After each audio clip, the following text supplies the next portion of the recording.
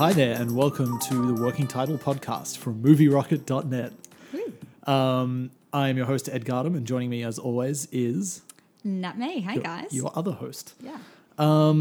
This is a weird episode for us. This is actually going to be our first published episode, but it is the fourth episode that we've recorded because I'm a bad podcast boy. Well, I'm going to say we can share the blame here. We're both just pretty rubbish at getting that all, underway. So we've been a bit slow to really get this thing off the ground, but we're going to make it happen this time. This is episode 1. Yeah, so this is episode 1, which is 2017's 2016 movie wrap-up episode.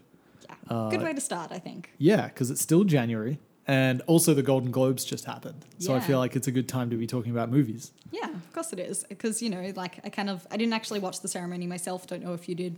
Nope. Looked up a few of the winners and was kind of like, oh, yeah, I agree. And why are we still awarding that film? Yeah, I'm kind of done with awards shows. I don't think I ever need to watch another one ever again because all the good bits get on YouTube anyway. And then Google has like a breakdown of all the winners of every category. So I got my fix that way. Yeah, I don't know. It's a weird thing. I do still watch the Oscars every year. And each year I watch it, I put less and less stock by it. Like, I no longer think the Oscars are actually a barometer of what's necessarily good. But I still can't stop myself from watching it every year. And then just each year, I get more and more outraged that I don't have the same taste in movies as a bunch of old white dudes in Hollywood. I was going to say, it's still old white guys. Good to know. Yeah, Okay. still old white guys voting on that. Yeah. So, Nat. Yes. Yes, Edward. I think this is going to be the shortest part of the podcast because we're just going to quickly run through our favorite movies from 2016.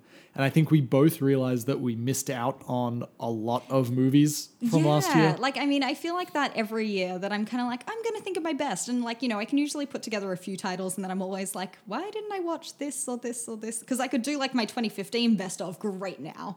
But, yeah. Oh, no, I know my 2015 best of Magic Mike Double XL. It's all you need. Okay.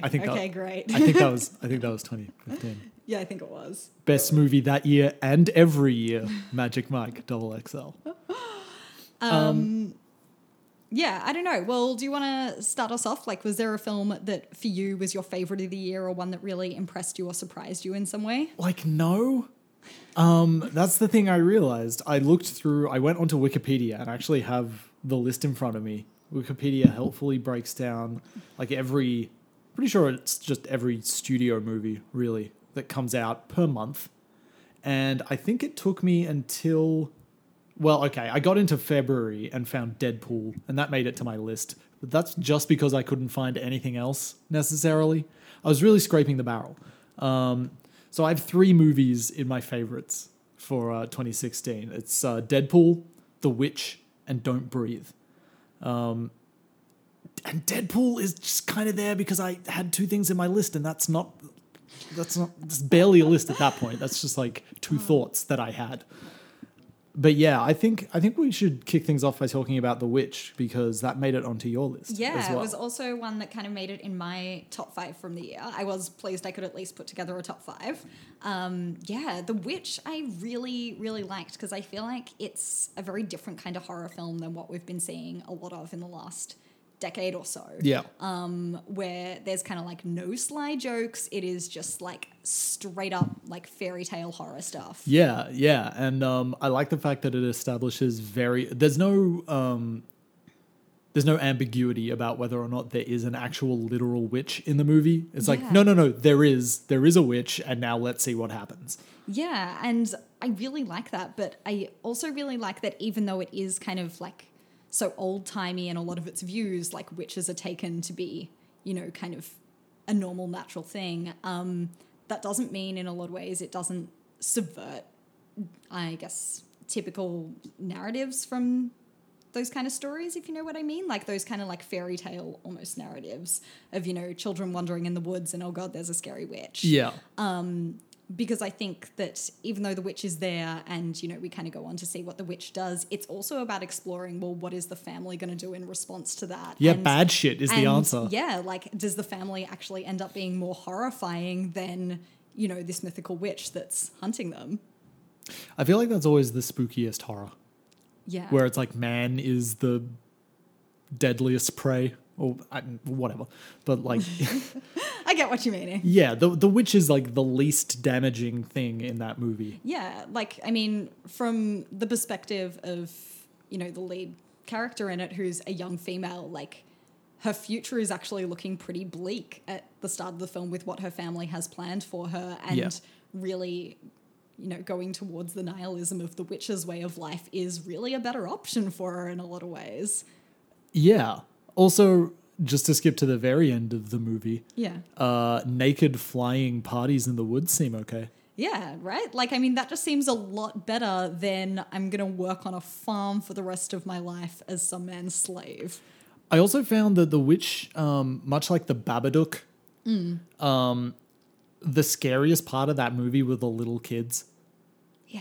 I don't know like who's in charge of casting little kids in horror movies, but they've been doing a bang-up job recently because both the little kid in the Babadook and the little kids in this movie are probably the scariest parts of those movies. Those little kids are evil, damn it. Like, I just kept watching it being like, you are fucking this up for everybody, children.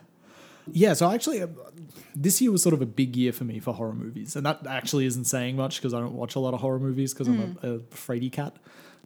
But yeah, I was suitably impressed with The Witch. And so that topped, I think, my list.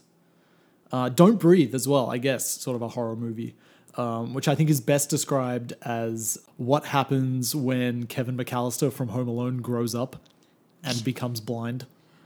Because it is essentially like an adult Home Alone movie where like instead of wet bandits, it's 3 teens breaking into this old guy's house. And then they find out that he's not trapped in there with them. They're trapped in there with him. And he sort of systematically murders them. Yeah, I think I really like horror that is set in the home or like where a home is present.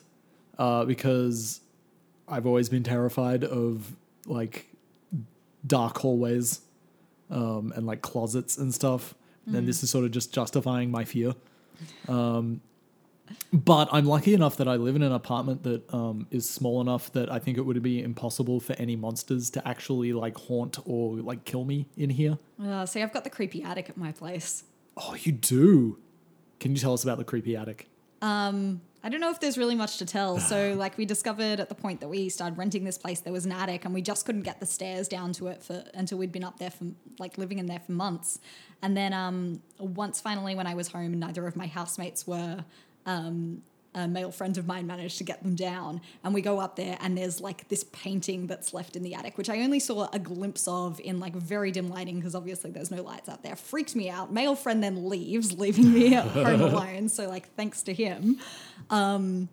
Yeah, so I was terrified of our attic for like a decent year until I got drunk once at one of our house parties and went back up there and realized that actually I think the painting had been left behind not because it possesses some kind of Dorian Gray mystical powers, but just because it's a really shit painting. So there isn't somewhere out there who is eternally young while that painting gets older and more scarred with his sins? No, I don't think so. I mean, the only thing this painting does have like a weird little like creepy hand. Whoever painted it really couldn't do hands. So maybe it's someone out there who has like magically beautiful hands while the painting has hideous hands. All right, give me a list of all the hand models. I don't know any.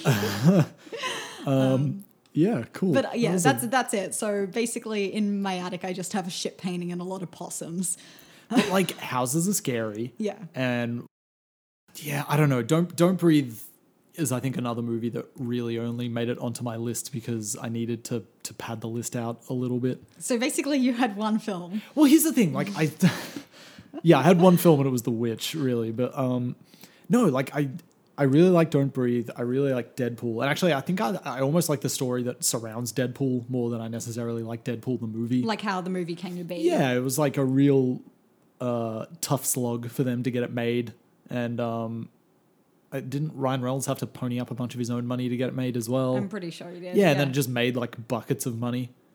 But also, I think it was probably like one of the best superhero movies that's come out recently. Yeah. Well, I feel like superhero movies I have well and truly lost patience with. I think Deadpool's the only one I actually saw in 2016, but I feel like it was better than most of the ones I saw in 2015. So, like, I feel like as far as superhero movies go, I really hope the genre dies, but Deadpool was, like, better than everything else that seemed to be put on offer superhero-wise 2016. Yeah, it's almost like when you have well, I was going to say a sense of humor, but like Deadpool's sense of humor it's something that you either like or you hate. But if you have a sense of humor about things, and I think also if you make the violence meaningful, because like I don't know, Avengers: Age of Ultron, for instance, like a lot of people die in that movie, but because it's PG-13, you don't really see any of that, or it's a lot of dying off screen, or it's a lot of like news reports like thousands of people died when this thing dropped from the sky or whatever.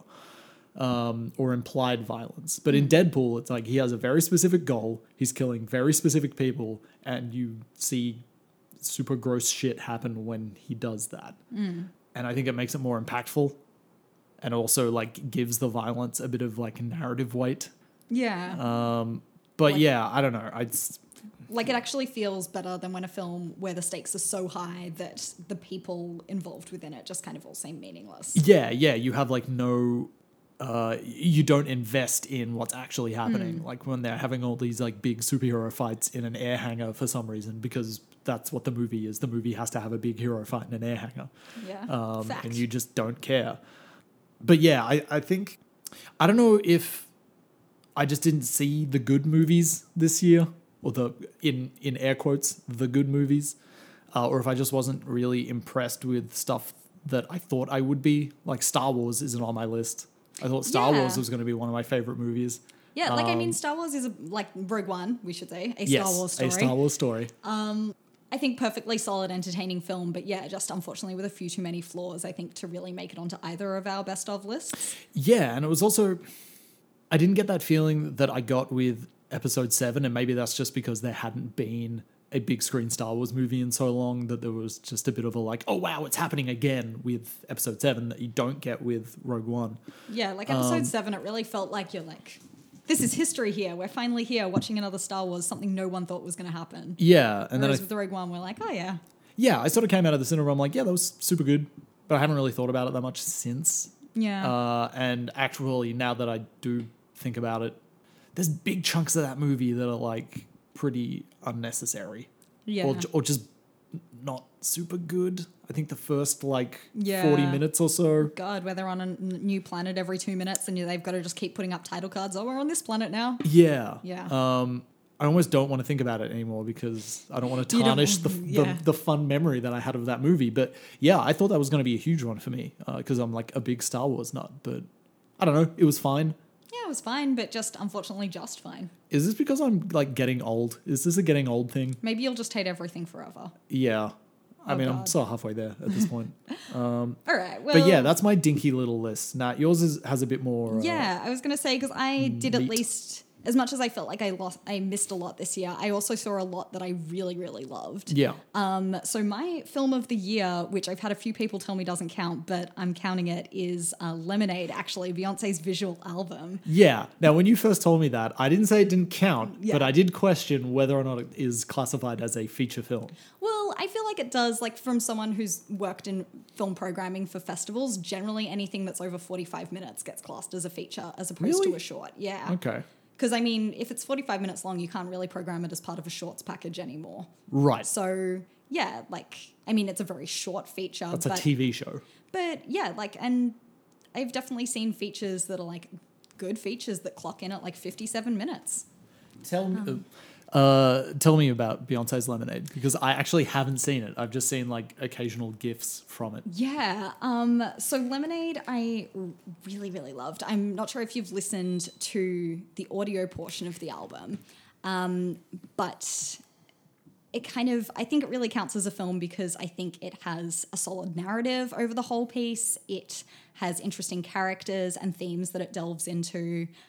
And it's just like really visually quite spectacular. So I think when the album first dropped, the main narrative that most people seem to be drawing out of it was Beyonce writing an album about Jay-Z cheating on her and then, you know, her going through the process of grieving and then forgiving him. Yeah. And while I think that certainly is kind of the main narrative that runs throughout it, I think what the visual component really adds to that is it places that in a much broader context where she kind of explores her own kind of personal story of betrayal within the context of her entire family history. Oh, really? And as well, I would say the history of the African-American woman. And I think that's a lot clearer in the visual album when you see the visuals that really draw out the role that African Americans have played in American culture. There's a lot of references to Malcolm X and his kind of philosophy in the civil rights movement throughout the whole thing. And I think the way that it's not just simply a personal story, but it has that broader context for me was just really powerful. And as well, it was just really powerful to see, an African-American woman telling her own story in the context of this huge, broader socio-political experience that she's a part of. We just so rarely see minorities like that get to author their own stories in that way. Yeah. So that was kind of the main thing for me. And then as well, just the visuals are just like really gorgeous in the way they reference, different periods of African-American history. The fashion choices she uses throughout them are just beautiful. I love all of the clothing items she wears. I don't know. It's just perfect. I really liked Lemonade so much. Is the whole thing... This is probably... I feel like everyone listening's probably seen Lemonade. I feel like I'm the only person left in the world that hasn't. But no, I feel like... I remember a lot of people watching it at the time it was released back in April, but whenever I've told people it's my favorite... Has it been that long? Yeah, it was released back in April. But whenever I've told people it's my favorite film, most people haven't seen it, I found. Okay. Is it like musical the whole way through? It's just like song after song after song? Not quite. So, I mean, there's no like kind of acting pieces, but between each of the songs, she does have some spoken word poetry, which isn't on the audio album. It's just, really? It's just part of the film. Cool. Yeah. I feel like I need to check that out. Yeah. Well, I can lend it to you if you'd like. Oh, okay. Do you get that on like a DVD or? Or if you buy the CD, you get audio CD and visual album as a 2-disc set. Cool. Yeah. Physical media. Yeah, I know, right? I loved it that much. I went out and bought it. Do you know how long, like how rarely that happens? So Lemonade was my best of the year. And then a few others, we've already discussed The Witch. Another one that really stood out for me, Personal Shopper, which was probably my favorite that I saw at MIFF this year. I'm super curious about this movie because that's it's K-Stew, right? It's K-Stew, and it's really probably the first thing I've seen that got me on the K-Stew bandwagon. I love K-Stew, guys. I know she's still got some crazy fans, and I encountered some of them on Twitter when I tweeted that I liked the film. Really? Oh man, I got like 50 retweets on it. 50 whole retweets. I know, as opposed to the 0 I usually get on my tweets. Like she's just really incredible in it. In fact, she's just been great this whole year. She's in that. She's in Cafe Society, which I have also not seen. Yeah, I don't know if I can because the whole Woody Allen thing. I have some issues there. Yeah, but she was also in Certain Women, which played at MIFF, and she's in that new Rolling Stones video clip, and she's just a badass in that as well. Yeah, I've kind of come around on K-Stew. I mean, I definitely got on the Twilight bashing bandwagon. Yeah, so did I, but this year is definitely the year that I've come around to her. Well, I liked her in American Ultra, which is a movie that a lot of people dislike, and I super get why, but I don't know, I thought it was okay. I did see her in a movie this year, actually, as well, but I don't think it was released this year. I think it was released in 2015. It's called Equals. Okay, I don't know if I've heard of it. The guy from Skins, Nicholas Hoult. Oh, yeah. Yeah, and it's very not good. Okay. So I feel like maybe I won't see that now that I'm so recently on her bandwagon. Yeah, I think it's like, well, she's fine in it. It's just like not a very good movie. But yeah, I think it's like peaks and valleys with K-Stew at the moment. I'm waiting for like a real Kristen Stewart resurgence. Yeah, well, I really liked Personal Shopper because I feel like it does this really good blending of like it is kind of a festival art film, but it really, I think, quite well brings in these elements of genre film where there is kind of a murder mystery element, there is this paranormal element because aside from being a personal shopper in Paris to a rich woman, she's also a medium whose brother has recently died. She's trying to contact him and some mysterious force from beyond the grave keeps sending her text messages, which all sounds really bad, but it actually totally works.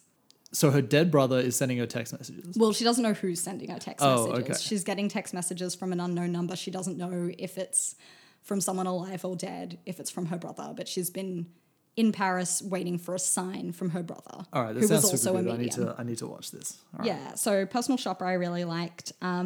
Another one which I really liked, and I'm surprised you didn't see it, was Hunt for the Wilder People. Yeah, that's like my mum's favorite movie from this year, from Because 2016 it's great, as well. because Taika Waititi is the best. I love Taika Waititi. I only got around to watching What We Do in the Shadows this year. Yeah. So that was probably one of my favorite movies from 2016 as well. That was my 2017's 2016 wrap up favorite movie from 2015.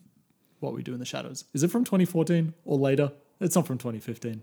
Who cares? Let's talk about... Festival release 2014, cinematic release 2015. Yeah. I'm pretty sure. I don't know. I could be completely making that up. Dude makes good movies is the Dude point. makes good movies, and everyone loves a film where Sam Neill is a cantankerous old man who comes to love children. It's a great genre. I think it's this film and Jurassic Park. Yeah, I could safely say... Yeah, okay. I was about to say I've never seen Sam Neill like a child, but you're right, Jurassic Park. Jurassic There Park, we it go. comes to like children. Yeah, so it's basically those two films constitute a great genre of filmmaking.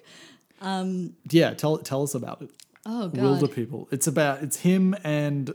Is it the kid from Boy? No. It's a new kid called Julian someone. I don't know. Sassy New Zealand kid. Awesome. Which I think is what Taika Waititi does best, actually, is sassy New Zealand children. What's the over-under on there being a sassy New Zealand kid in Thor 3 Ragnarok? I really hope there is. I think I would actually go see Thor 3 Ragnarok if there's a sassy New Zealand kid in it. It's the lesser Norse god, Sassy Kiwi. What? Sure. Thor's about Norse gods? Yeah, I know. I don't know. Maybe that's what the angle is going to go for. But yeah, so sassy New Zealand kid who's in the state protection system comes to live with a foster family featuring a really loving mother and then cantankerous cranky Sam Neill, who he and Sam Neill to begin with don't like each other, but they kind of get forced together by circumstances and they come to realize how hard both of their lives have been and they really bond over that, but also it's really funny. Okay. All right. And there's like, they're kind of on the run from the cops who think that something completely different has gone on. Maybe I'll have to get over my initial mum likes it prejudice and go and see it. Yeah, maybe you should. Maybe. And the last one I'm going to chuck in my top 5 is another one I saw at MIFF this year called Tony Erdmann, which seemed to be kind of everyone's favorite around the festival at the time. It's a German comedy film, which is kind of like an odd couple relationship between a grown daughter and her retired father. Father is a real old school hippie who really likes pranks in which he dresses up in ridiculous costumes, and his daughter's very serious, working as a business consultant, and he decides that he wants to kind of rekindle their relationship, so he just like keeps crashing her business meetings and things, and as things get harder and harder for her at work, she begins to really embrace her father some more. Her father kind of initially, after he's been causing some trouble for her, leaves and then comes back with a costume on and under the guise of Tony Erdmann, who's a character he's created. And she kind of, for gags, decides that she's going to go along with it, pretend that she doesn't know who Tony Erdmann is, and invite him into her business world, and chaos ensues. And it's really kind of funny, but also heartwarming. And I think it's Germany's entrant for the Oscar Best Foreign Picture film really? as well. Yeah. Okay, cool. Yeah, it's won a lot of film awards across festivals and Europe and stuff. It is really long. I actually had to maybe watch the end of it illegally because I went to watch it at MIFF not realizing it's over 3 hours and then had to leave early. That's a bit much. But yeah, just like really like probably some of the most well-defined characters I've seen on film this year. Yeah. And yeah, it's a film that kind of sneaks up on you with how funny it is, because I'd heard it was a comedy going in, and the first kind of half of it, there's like some quietly amusing moments, but nothing big, but they all just kind of build up to the film's finale sequences where I had like tears streaming down my cheeks. It's so funny. It melted your cold heart. It sure did. So those are probably going to be my top 5, but I also want to chuck in a couple of honorable mentions. Yes. For my year. Chevalier, which is another Greek comedy I saw at MIFF, and then it also had a short run at Acme and I think played the Greek Film Festival. Cool. Would recommend that. And also I, Daniel Blake, which was the Palme d'Or winner this year, which is not at all the kind of film I usually like, but I went to watch it anyway and it's great. And so I would recommend that. I, Daniel Blake. I, Daniel Blake. What's that? Is it about? It's is it like iZombie or No, iRobot? No, it's not. It Okay. is like British social realism Oh, cool. about how fucked up the welfare system is. And given our current state in Australia at the moment, I feel like that is very relevant. Political. Political. What about dishonorable mentions, Nat? I see a yes. note here that you want to get fired up about a Golden Globe winning darling. I sure do. So, admittedly, I saw this film in 2017, only a week ago, but it is a 2016 release, so I'm counting it. La La Land. I hated it, guys. I hated it so much. I'm baffled by how much I hated it. I didn't expect that I could hate it this much. Do you have any do. pre-existing problems with like Emma Stone or Ryan Gosling that could be clouding this at all? No, not Okay. one bit. I mean, I'd been looking forward to this film for months because it started the festivals in the second half of last year in about August and was getting like mostly really positive reviews out of that. So I was super excited. Got released in Australia and I started to see it was really dividing people online. So I had muted my expectations. So too high expectations were also not a problem. And then I was just blown away by how bad it was. Like there are some, and while I can understand that some of the problems I had with it are purely subjective things that, you know, they may have bothered me and not bothered others, there are some things that I'm like, no, this is objectively bad. Like the fact that I love Ryan Gosling and Emma Stone. I think they're both fabulous actors. I think they are both painfully beautiful people. But the problem here is this film is a musical and neither of them are great singers or dancers. Like, not at all. Like, I mean, they're better than me, but they're not great. Sure. I feel like the singing is something that you can work around. Were they actually singing?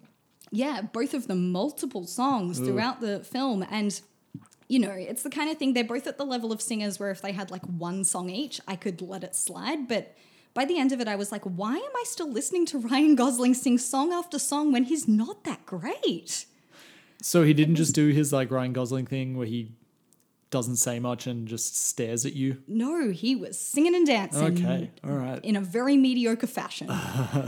So that's really bad. The other thing that I don't think you can excuse is the fact that the sound mixing is really bad in some of the songs. So, you know, all of the quieter numbers, they've mixed it so badly you can't even hear the lyrics of the song. Maybe that's because they wanted to drown out how bad Ryan Gosling and Emma Stone are, but this, like, yeah, the instruments are all out of proportion. Where did you see it? Could that have been a theatre issue? I saw it at Cinema Nova, and the person I saw it with also commented on that. But I've since noticed it in several reviews. Oh, really? How bad the sound mixing is. So it wasn't just the cinema I saw it in. Okay. It seems to be a problem with the film itself. So I had that problem. I also had the problem that just none of the songs are very good. Like, I accept that every musical is going to have like maybe one or two dud numbers, but I also expect that there's going to be one or two really big catchy tunes that I'm going to leave the cinema tapping my feet to. I have no memory of any of the songs in there because they were all forgettable. What is it? Is it, I assume it's in the style of like your classic Hollywood musical?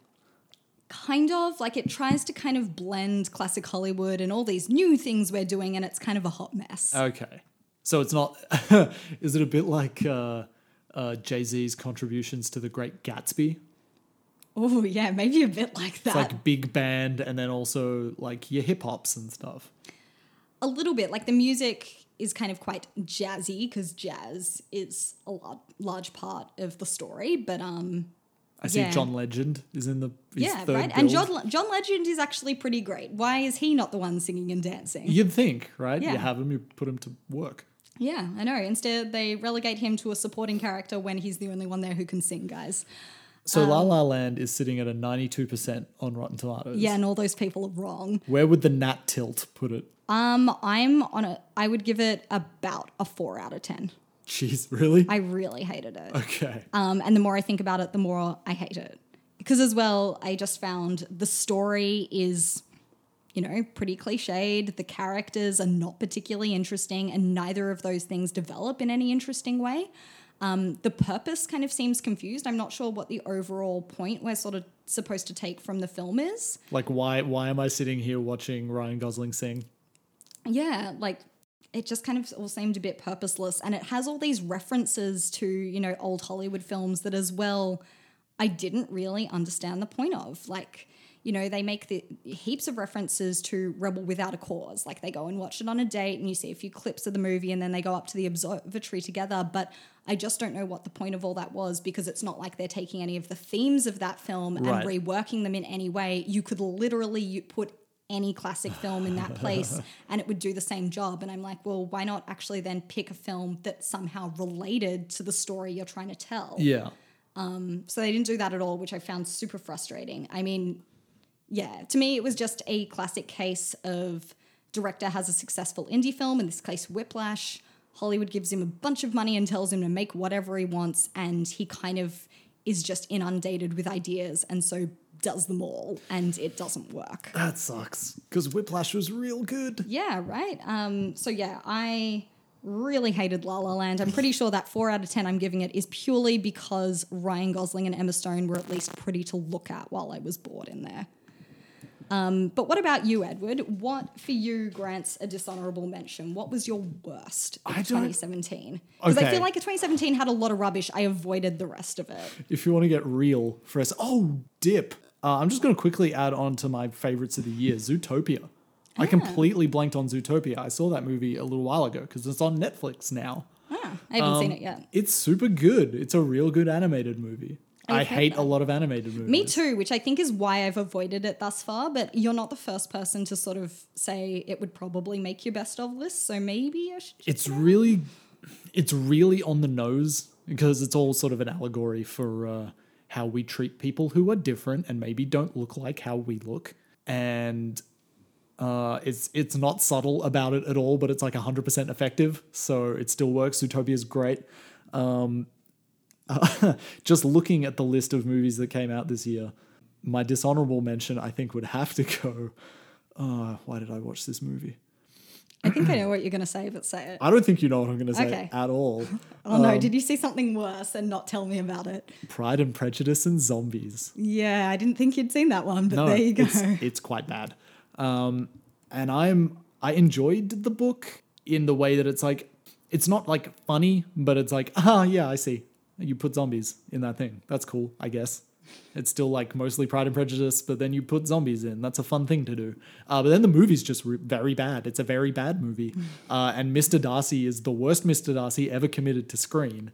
Wow. And the whole time... Well, I mean, he is competing with Colin Firth. Well, that's the thing. The whole time I was just wishing that like Colin Firth would come in and do a little like Kingsman church murdering.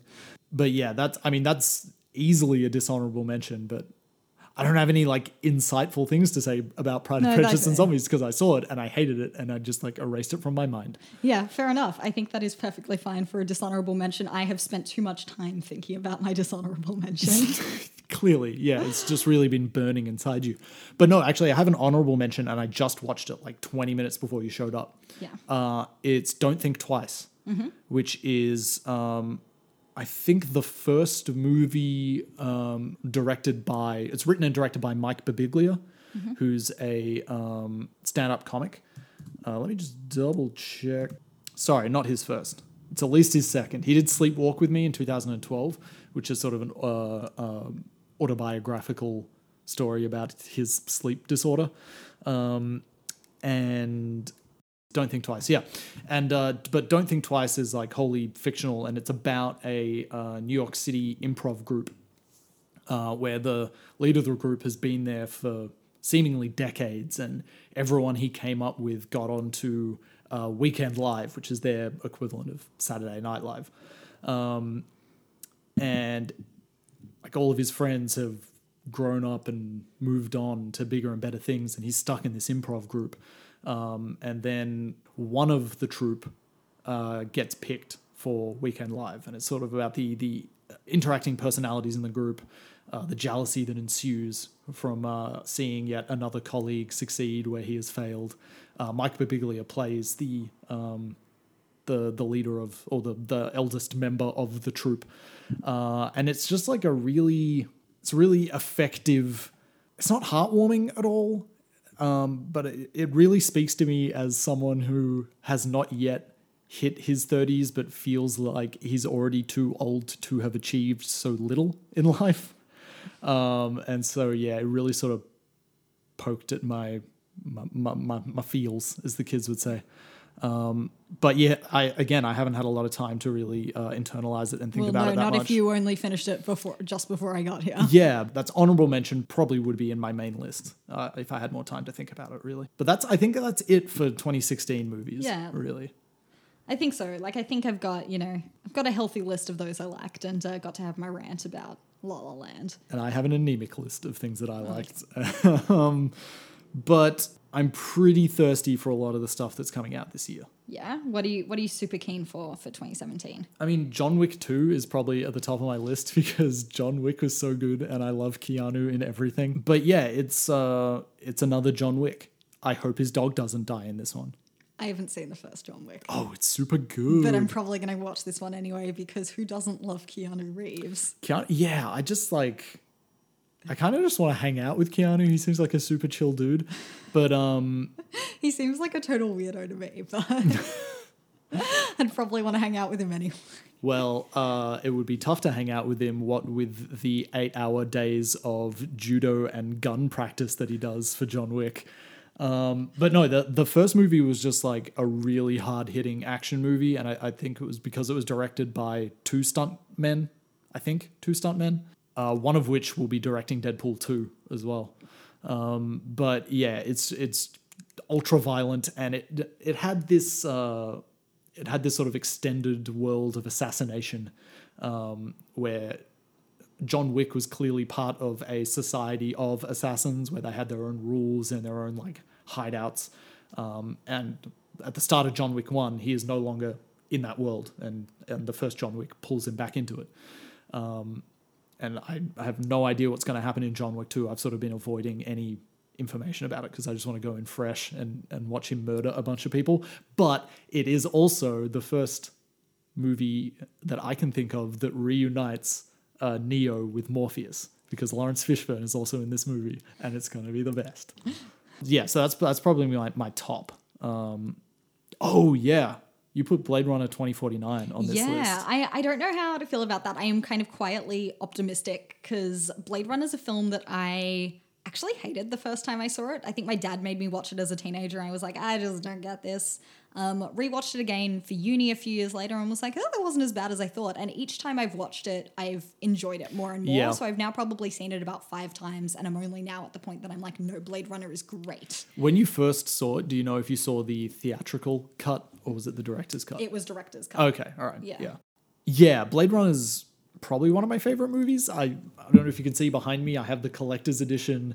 It's like five different cuts of the movie, and it comes in this little like plastic Voight-Kampff test briefcase. It's the best. It has a photocopied signed letter from Ridley Scott, personally to me. Photocopied. Number 4,000 of like 6,000 or something, but whatever. No, I'm super pumped for Blade Runner, but again, it does seem to be continuing the tradition of Ryan Gosling movies where he just like stays quiet and stares into the distance a lot. I like that more than singing and dancing Ryan Gosling. Oh my God. Could you imagine if there was like singing and dancing Ryan Gosling in Blade Runner? No. It might be the best thing ever now. No, it might be the worst thing ever. Don't even suggest it. But yeah, so there we go. I haven't completely lost faith in the Gauze. I'm still really excited for Blade Runner. Well, a bit excited. I don't know. Trying to not get too excited in case it's bad, but... How do you think Harrison Ford will do? Well, I feel like he's probably not going to be in that much of it, is my thinking. Or if he is, he'll be like... Well, I sleepwalking his way through it. Yeah, like I think so. Like I think his character, Deckard having aged, they'll probably just make him a super grumpy old man. Yeah. So that then he doesn't have to act much. If Deckard's aged so much, does that mean he was never a replicant? 4-year lifespan. It's true. I don't know. Oh, God, Moonlight as well. Yeah, so that just won the other Best Picture Golden Globe yesterday. I'm premiered in Australia just a few days ago, and I have only heard a couple of people who've seen it. All of them have said it's real good. Yeah, I've heard nothing but good things about it as well. So yeah, that one's currently out now, which I'm keen on. It stars Janelle Monáe, who I love, and is also in Hidden Figures, which will be coming out soon. Which one is he the one who's She. in She? Okay. She, female singer. Who's the guy who's in all the little like photos and trailers that you see dunking a kid in water? What? Are we not thinking about the same movie? Give me a second here. I haven't seen that image clearly. Anyway, what's Moonlight about? To be honest, I don't know much because I like to go into films fresh. As far as I know about it, it's kind of an African American perspective of the war on drugs set in Miami. So I think it's got a lot of gangs and drug stuff. Well, spoiler, it looks like a kid gets its head dunked in water at one point Damn in it! that movie. Yeah. Not again. I don't know if I can handle that. I feel like we're maybe making like jokes about like a super sad part of the I know, movie. we possibly potentially. are, so maybe we shouldn't do that. Let's just move on. Yeah, so that's another one I'm keen on. What else are you keen to see? I mean, okay, like legitimate keenness, Logan, for sure. Yeah. Hugh Jackman's last bat at Wolverine. Old Logan losing his powers, meets up with, I don't know if they've like actually said that it's X-23 or if it's just been like implied from the trailers or inferred from the trailers, I should say. But yeah, it's old Logan with a kid. And His kid? Potentially. Okay. And also like old sick looking Professor X as well. I don't know, it just had that super cool trailer with the Johnny Cash song. I don't watch trailers. Oh, you should watch some trailers. No, I There's some hate good trailers. Most out of them there. are really bad though. The Logan one's very good. And yeah, I really want to see an old, not super powered Wolverine dealing with children. That actually does sound good. Yeah. Also, it's the last time for huge jacked man. Yes. And then The Kingsman is my other one. The Kingsman sequel, which I was not excited for until they announced that one Colin Firth will be returning for it. Was that something that was not a given? They were potentially going to do. He died in the first movie. Oh shit! I completely forgot that. See, I know you really loved Kingsman because you're the one who made me watch it. Yeah. I kind of enjoyed it, but I didn't love it. It's a good and movie. clearly I forgot it because I forgot that Colin Firth died. Yeah. So he's apparently back from the dead. Or he better be back from the dead because his glasses are in the poster. So they can't lie to us. They can't put his glasses in the poster and they're not bringing him back. They could do that. But yeah, that's the other big one off the top of my head that I'm pretty pumped for this year. Cool. Which again, like 2 of those are superhero movies, and I've been like nothing but disappointed with most superhero movies. So I don't know why. It's like a cycle every time. I'm like, maybe this time, maybe it'll be better now, and it like never is. So There's a Yeah. couple more I'm excited Yeah, for. yeah, though. yeah. So I'm also excited for Annihilation. is that based on the novel by the same name? Yes. Yeah. Okay. So that's, I believe, the sci-fi Yes. novel. Yeah. And so that one is coming out. It's the new one directed by Alex Garland, who has had a really long history. His first film was Ex Machina, Oh yeah. which came out a couple years back, 2 Oh years ago. no, his first movie. Was that not his first movie? I don't know. He's also Google- written the screenplays Yeah. for several movies. Google doesn't differentiate between Yeah. that. So he wrote the screenplays for a few other sci-fi films or borderline sci-fi, like 28 Days Later, Yeah. Never Let Me Go, Dread, Dread. which was super, super good. He also kind of first came to, I guess, people's awareness because he's the guy who wrote the novel of The Beach. Really? Yeah. Huh. Yeah, so he's kind of a really interesting guy. And Annihilation's his new one coming out, which looks good. I'm also really excited because I love genre films that have a predominantly female cast. So this one has Natalie Portman in the lead. And it seems to be mostly other women supporting, including Jennifer Jason Leigh, who's super good. Yeah. Oscar Isaac back again. Gina Rodriguez is in it. Yeah. So that'll probably be pretty good, or at least very interesting, I think. And the other one I'm kind of keen to see, one that's playing at Sundance at the moment, but is going to be on Netflix after that, is Casting JonBenet. I kind of love true crime. Yep. So I'm interested in this one as well, though, because there's been a lot of documentaries and stuff about the JonBenet Ramsey case. But this one apparently is a bit different, where it's not just going through in really procedural way, being like, these are the facts we know. Yeah. But it actually explores a lot of the fictions around the case as well. And I think gets into how it is that we create myths and legends out of real crime stories. Yeah. So I think it does have a broader kind of thing that it does than just being a straight doco about the case. And the other reason I'm excited for it is the filmmaker who made it, Kitty Green. She's a Melbourne-based filmmaker. I think she's a VCA grad, actually. Oh, rad. And her first feature film was a documentary called Ukraine is Not a Brothel, which I saw at MIF a couple of years back, and that was really good. Yeah. So I'm keen for this one, and I'm glad to know that Netflix has already picked it up once it's done its premiere at Sundance. I love Netflix. They're so good about stuff like that, I feel. Yeah. Okay, yeah, that's awesome. That sounds super good.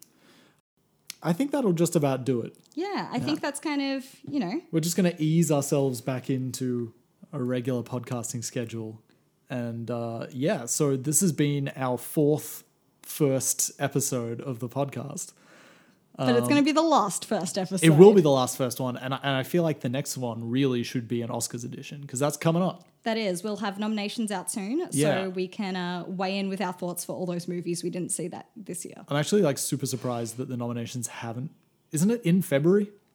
No, they push it back to March. Okay. I believe. All right. I was going to say, they're running out of time. They've got the long list of nominations, but they don't put out the short list. I bet your favorite movie of 2016 is going to get even more nominations, Nat. I know. In fact, I'm pretty sure it's almost guaranteed to get the Best Picture one, and I will rage. I will just be a ball of rage. Well, why don't we do that to wrap up? Okay, predictions. Prediction for Best Picture. It'll be La La Land, and I'll be so pissed off about it. Do the Oscars differentiate like the Golden Globes, or it's Best Picture and then Best Musical or Comedy? No, it's just one Best Picture. Okay. So yeah, Moonlight and La La Land both won at the Golden Globes. Yeah. But my pick is it's going to be La La Land at the Oscars. I think I would prefer it to be Moonlight, but I think that because the Oscars is the Oscars and there are bigger names in La La Land, I feel like they're just going to lean that way.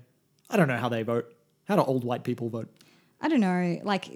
There's a whole industry in promoting films for the Oscars and how to market them to the winners. But Best Actor. Who do you think? Jesus, I haven't even thought about all of those yet. Yeah. I feel like we need to save this for next time. Okay. We'll start off with predictions next time. Okay, good. All right. Well, that will do us for this week, and we will be back soon. Soon, we promise this time. Yeah, undecided realsies. date, but soon. Yeah. And thanks for listening, guys. Thanks, guys.